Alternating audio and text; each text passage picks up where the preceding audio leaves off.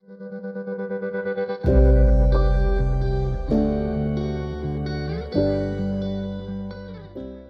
I'm Janine. This is KUCI 88.9 FM in Irvine, and standing by to join me is columnist, author, and writer Patricia Bunin. Welcome back to the show. Thank you. It's nice to be here. I love chatting with you. Even on my desk right now, I have one of your articles under Senior Moments. Letter of the Law arrives, making imagination take fright. I just love, your column, and it really resonates with me. How long have you been writing this column? 12, just a little over 12 years now. And it started just with once a week in the Pasadena Star News, but now it's in all the newspapers of the Southern California News Group. But it's grown as I've grown because and as I've gotten so much reader feedback. So people will say, how do you know what to write about? And I say, I am never without something to write about because we all have the moments of our lives. It doesn't even matter that it's senior. I have a lot of people will write to me and say, don't tell anybody, but I read your column all the time and I'm only 35. Yeah, it's kind of a joke. But the column you're talking about was really funny. That was, I've never had any really bad things happen from anything I've written. My readers have usually been very kind. So when I got a letter in the mail from a lawyer, I thought, oh my gosh, what did I do? Yes. And it turned out he was a reader and he just wanted to tell me his story. And it had nothing to do with anything that I had done. But after I wrote the column, I heard from so many lawyers, and it was a lot of fun, actually. Oh, how funny. People just resonate, they just seem to catch on to what I say and feed it back to me. And that was one of the saving graces for me during the pandemic when I was doing a lot of writing and I was getting feedback from my readers saying, oh, thank you for making me laugh today, or thank you for letting me cry with you because yes, it's such a tough time. There was so much going on, I think, for all of us in our heads that even little funny things about conversations I would have with myself because I had to quarantine here by myself. And on top of that, there were two other issues. One is that for a good part of maybe almost 2 months, I was on quarantine alert because we had the fires going on. And Bobcat fire. So my house was me in suitcases by the door and my kitty carrier box. Oh, what a way to live. Yeah, but it was also funny, and that's what I would kind of look for. Well, that's good.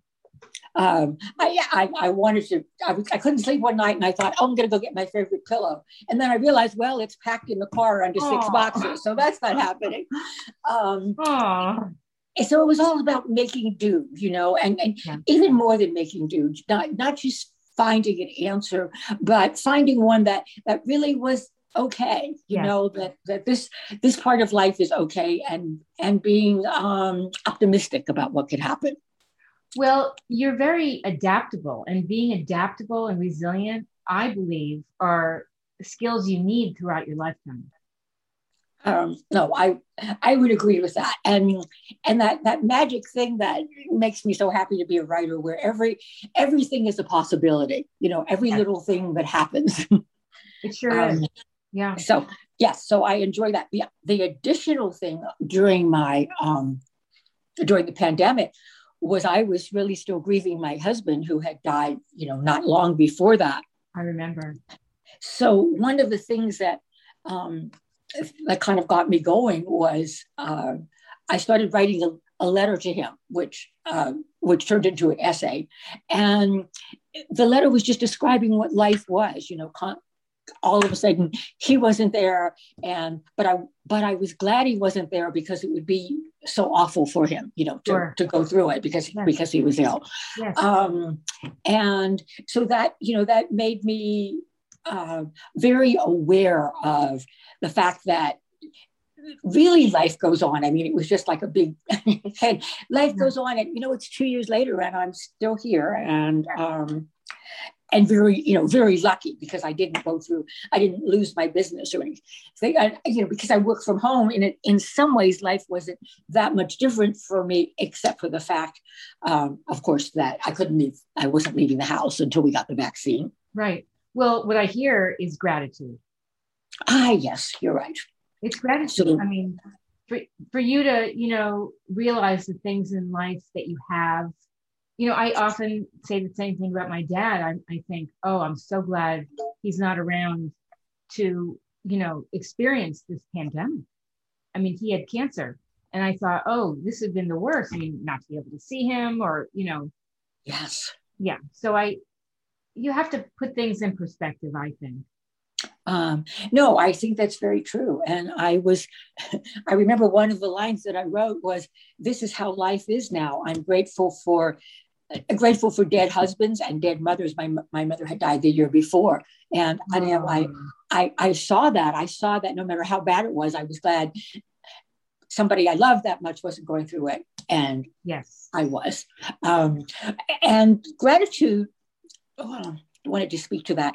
When my husband was very ill and we knew he really only had hopefully a couple of more months, we started doing something. Every night I suggested to him, I said, I want us to talk about at the end of every day what we're grateful for. We have to find something in even the worst day. Sure. And so that was our ritual before we went to sleep. And it was actually a very nice way to go to sleep. And sometimes it was something very simple, but very meaningful, Mil. I remember one night he said to me, when we drove, it was a very hot day. And he said, when we drove by a bus stop today, I saw a man standing there in the hot sun. And he said, and it reminded me of a time when I didn't have a car, when I was just starting out looking for a job and I didn't have much money. And he said, and I was so grateful now that, I have a car, I have a house to live in. And those kinds of things really brought it home, that there always is something there that makes it something to be grateful for. Yes. Yes. Could you talked about this on my show the first time you were on. Could you talk about what's above your bed? I'm sorry, can I talk about what? What's above your bed? Oh, above my bed. Yes. I'm sorry, I can't show that. No, that's okay. Yeah, there's a poem. It was actually the first poem I ever had published in a small magazine in England, and it's love. It's kind of written out, and it's laugh often over little things. Very soon, everything dies. And I always loved that poem. I had kind of a little plaque of it on my wall. And so one year for an anniversary present, George painted it on the wall behind our bed. We had talked about the fact after the earthquakes, we didn't want anything hanging over the bed anymore. So it's painted and it's on the wall. And, it became such a reminder to me in so many different ways. When the rabbi was at our house when George was dying and he was in the room, I guess he was looking at it. And I was so surprised that during the funeral, he brought it up. He said, this was a nice way to go with this thought in mind. So it kind of, it could be morbid, but it's not really. I mean, we all know everything is going to die. And as we get older and things and people we love do, it takes on a different perspective to the point that we know that we're going to die. And so it's an enlightening of life. Yeah. You have great perspective to just keep going, it sounds like. Yes. It really is that there's something around every corner. And it's not to say that I don't get, depressed, that it wasn't sad for me when, when I was going through the grief and the pandemic and the fires and everything else. But it just made me very appreciative of the little things, of all of, that it made me start looking for them. If it was if it wasn't a good day, I thought, okay, there's got to be something around here. Right. And that was the seed of a lot of my writing. Mm-hmm. And it was a really good time. And I'm happy that I had a chance to write. And I think sometimes, what's it going to be like 2 generations now when people are sitting in school and they look back and say, how was the pandemic? Yes. And I was able to kind of record things. And mine were very everyday things, very personal things. I wasn't speaking to the larger issues of unemployment and all of the difficulties around me, but just of getting through every day and sometimes just every hour. Yeah. Did you feel pressure? Because I know some people, we had talked about this, feel the pressure of, oh, I have to be writing. People think because I'm creative and I'm a writer, I must be cranking out so much great work when in fact they're just stuck.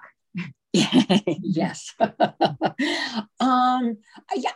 felt it a little bit, but I think in my case, it was overridden by my desire to write. I was so grateful every time I sat down to know that this is something I can do. And at least once a week for my column, it's going to get published and I can share it with other people. So that really kept me going. I love that a lot. And made me want to branch out more. I just last month had one of my pieces published in Chicken Soup for the, it was for caring for your elderly parents. And it was about something that happened with my mother when I had to move her to an assisted living setting.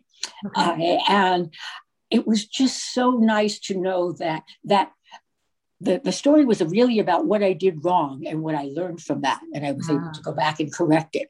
It was nice to just throw that out there and get the feedback of people saying, oh, I'm not quite there yet with my mother, but I'm going to watch out for that. Yes. Thank you. Yes. And again, it came down to the little things. I was helping her move in to this, one small room. And as we were putting her clothes away, she wanted to tell me the story of each of the things that she had. She was of, my mom was 101 when she died. So she was of the era. 101? Yeah, she made it. Amazing. So she liked to have nice things, and she was a classic. I'll always shop, on sale, and didn't have a lot of money. So the things that she gathered were really important to her. And I remember she held up one of their slips, and they were kind of all roughly. I still have it in my drawer, and she wanted to tell me about how she bought it and what wedding she wore it to. And I was just wanting to get her moved in by the end of the day. So yes. I kept pushing her along.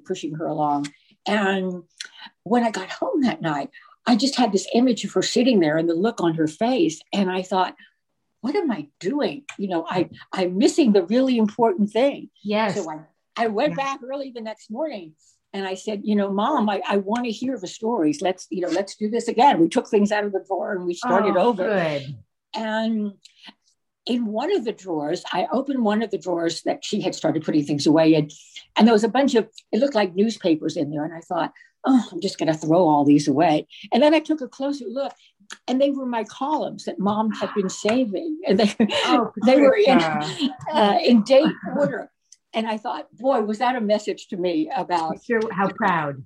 Yeah. Well, and yes, and take your time and don't, I could never have heard her stories, which were wonderful and which I've written about many times. Yes. And although I don't wear many of the things, I have them in my drawer. Whenever I want inspiration, I'll pick up a long black slip with ruffles on the side and think about what life was like when she was wearing that. I love that.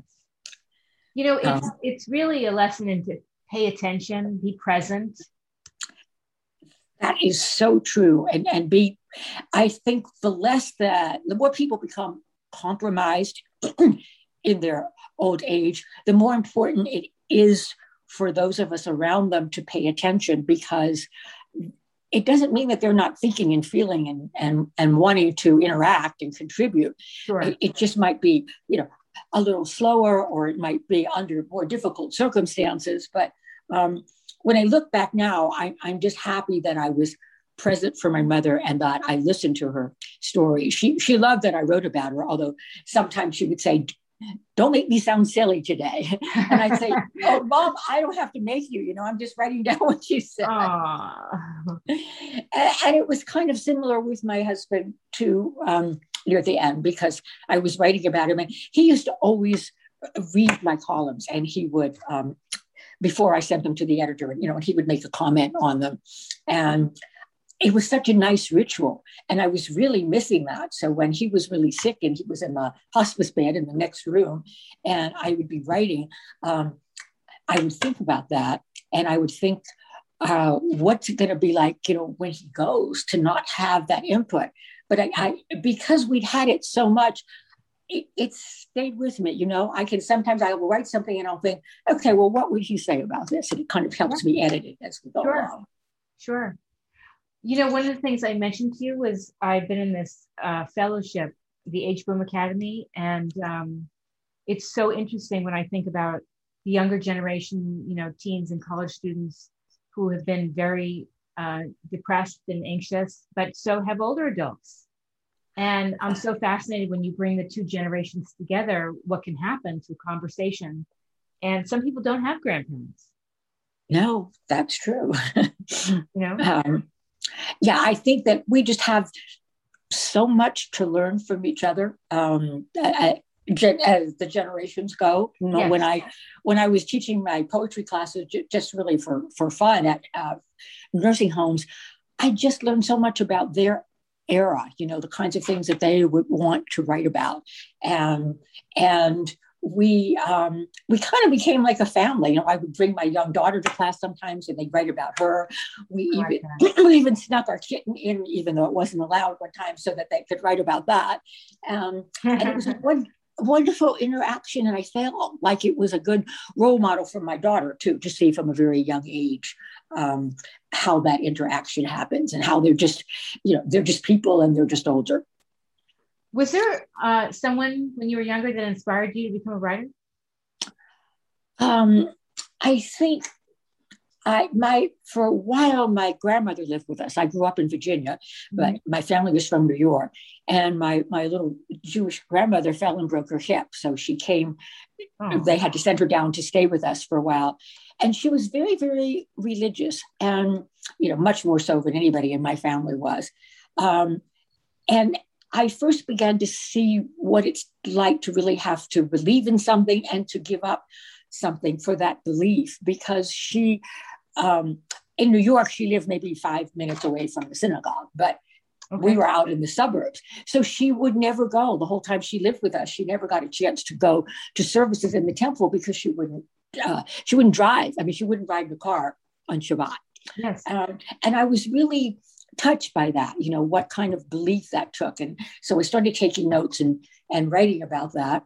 And then she fell again and broke her other hip while she was living with us. And it was on a Friday night. And my mother said, I'm going to call an ambulance. And my grandma Sarah really didn't, she was a Russian Jewish immigrant. She didn't really speak English. We managed to communicate by, I don't know, a little bit.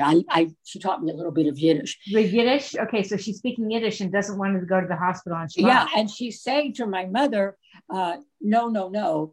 I'm not going to go till, I'm not going to go on Sunday? Yes. Night? That's exactly right. She wouldn't go. And I could see my mother was wrestling with it, and we talked about it. And I remember saying, but if it's that important to her that she's willing, I said, I saw it would be more painful for her to ride in the ambulance than to deal with the pain that she was having. And so from that experience, getting back to your original question, it just made me start writing and questioning things and looking at life from that perspective. Yes. And I always like to be the fly on the wall, that from the time I was a little kid, I remember that. I remember a history assignment when we had to write about the founding of the country. And I pretended that I was a young woman that had stowed away on the Pinta and the Nina. I don't remember which one it was. And I wrote a diary of, what that would have been like every day. And it was so, not only did I get a good grade, but it was so satisfying to me to reach out like that. So I just kept on writing. I love that. Well, it's a great lesson for people to, I think, especially now, to just focus on life. It could be the simplest thing. If you're out taking a walk and you notice something and you want to write about that, something that touches you or something that it reminds you of. Exactly. Yeah, I remember during the pandemic that taking a walk in the evening and noting that I missed fireflies, because in Virginia, we always had fireflies. We would go out at night, and, as kids, and we would catch them and put them in jars. And because I was claustrophobic, I always worried about putting them in a jar. It just seemed wrong. We had holes in the top. So I always let mine go. And it just brought back that whole memory and what that meant. The fact that I told that to my mother, and most of the other kids around me were laughing about it, but Mom got it, so she went with me. Yes, it's fine to let them, it's fine to let them go, and they're not going to die because we're going to have air in there. So everything kind of dives back to something else in life, some little thing that really was the structure of who I became. But at the time, I would never have guessed that. Sure. What advice would you give to someone listening to this that has been struggling during the pandemic? I mean, how do you stay resilient? I think I've been really kind to myself, and that's the advice I would. If it was a really bad day, I didn't spend the entire day trying to feel better. I kind of went with it. But that was it. I would only allow myself a certain amount of time of that. And then I had to start thinking about, what else can I do? I think physically it's really important to get out of the house and be able to walk, even if you can't go anywhere, as we couldn't during the pandemic. And to think about, this is something I do often, even though it sounds a little strange. What if this was my last day? And I write about that a lot. What I want to do? What would I want to accomplish? And can I accomplish any of those things today, even in this setting? And, there's always something.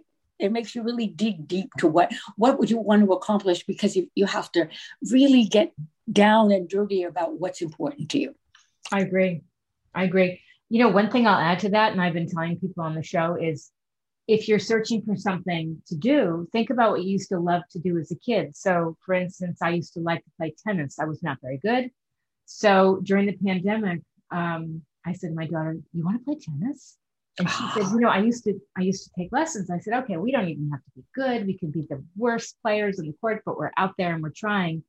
And what I did, Patricia, is I loved it so much that I signed up for beginning tennis lessons, and I go every Saturday. And this past That's so great. Well, and here's the funny thing. I took a makeup lesson on Monday night. So it's like 7 to 8:30. And I could think of all these things I would normally do. What? Dishes, cleaning up, piddling around the house. So I'm out on the court, and all of a sudden I noticed something about me. I was smiling. Right? That feeling of joy and taking yourself out of your world, and just, it was so much fun. Yes. And I think you just hit something key, that we have to keep finding the fun, no matter how small that it may be, because otherwise it's life's unbearable if there's not some fun, some happiness somewhere. Mm-hmm. And you end up in a funk, which is the name of my show, Get the Funk Out. Exactly. Yeah. Anything else you'd like to leave the listeners with? That's a good question.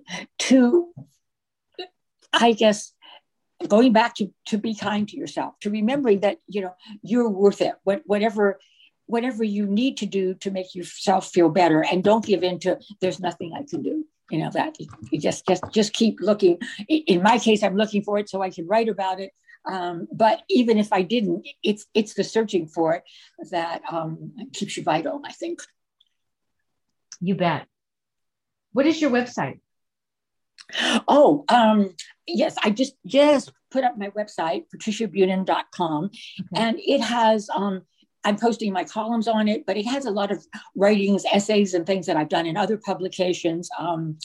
And a place to interact with my readers. I have a section on there that said I love to hear from my readers, and I do. I spend probably as much time answering my mail as I do actually writing the column, and that in itself is very creative. Also, it's nice to have all of my work in, not all of it, but a lot of my body of work in one place. And really, I think a lot about legacy, what will be here when I'm not. So people probably won't even be reading books or newspaper hard copy down the line. So at least some of my stuff will be online, and I feel like that's what I have to leave to the world. And we all have something, so it's important to find that and work toward it, because it's very rewarding. Yes, and we have to give a shout out to Maggie. Oh, yeah. Okay, absolutely. So this, anybody parenting should listen to this story. My mother, for my 16th birthday, gave me a typewriter. It was because I had just won a short story contest at my high school, and she knew how interested I was in writing. My father thought it was very silly. He wanted to give me a piece of jewelry. Anyway, they gave me the typewriter, and I just loved it. All of a sudden, not only my scrawly handwriting, but I could actually, type things on it. And it was so exciting. So I named her Maggie, and she was everywhere with me. She went to college with me. She went on my trip to Europe. She went everywhere. And now she's right here in my office next to me. And I talk to her, and honestly, sometimes she talks back to me. I love it. So my mother always used to say that she took credit for my writing career. But what she really did for me at the time, that she could have said, oh, you don't want to be a writer, you'll never make any money. Yes. She nurtured the spirit of creativity that I had. And that was a really wonderful gift. It sure is, because even if you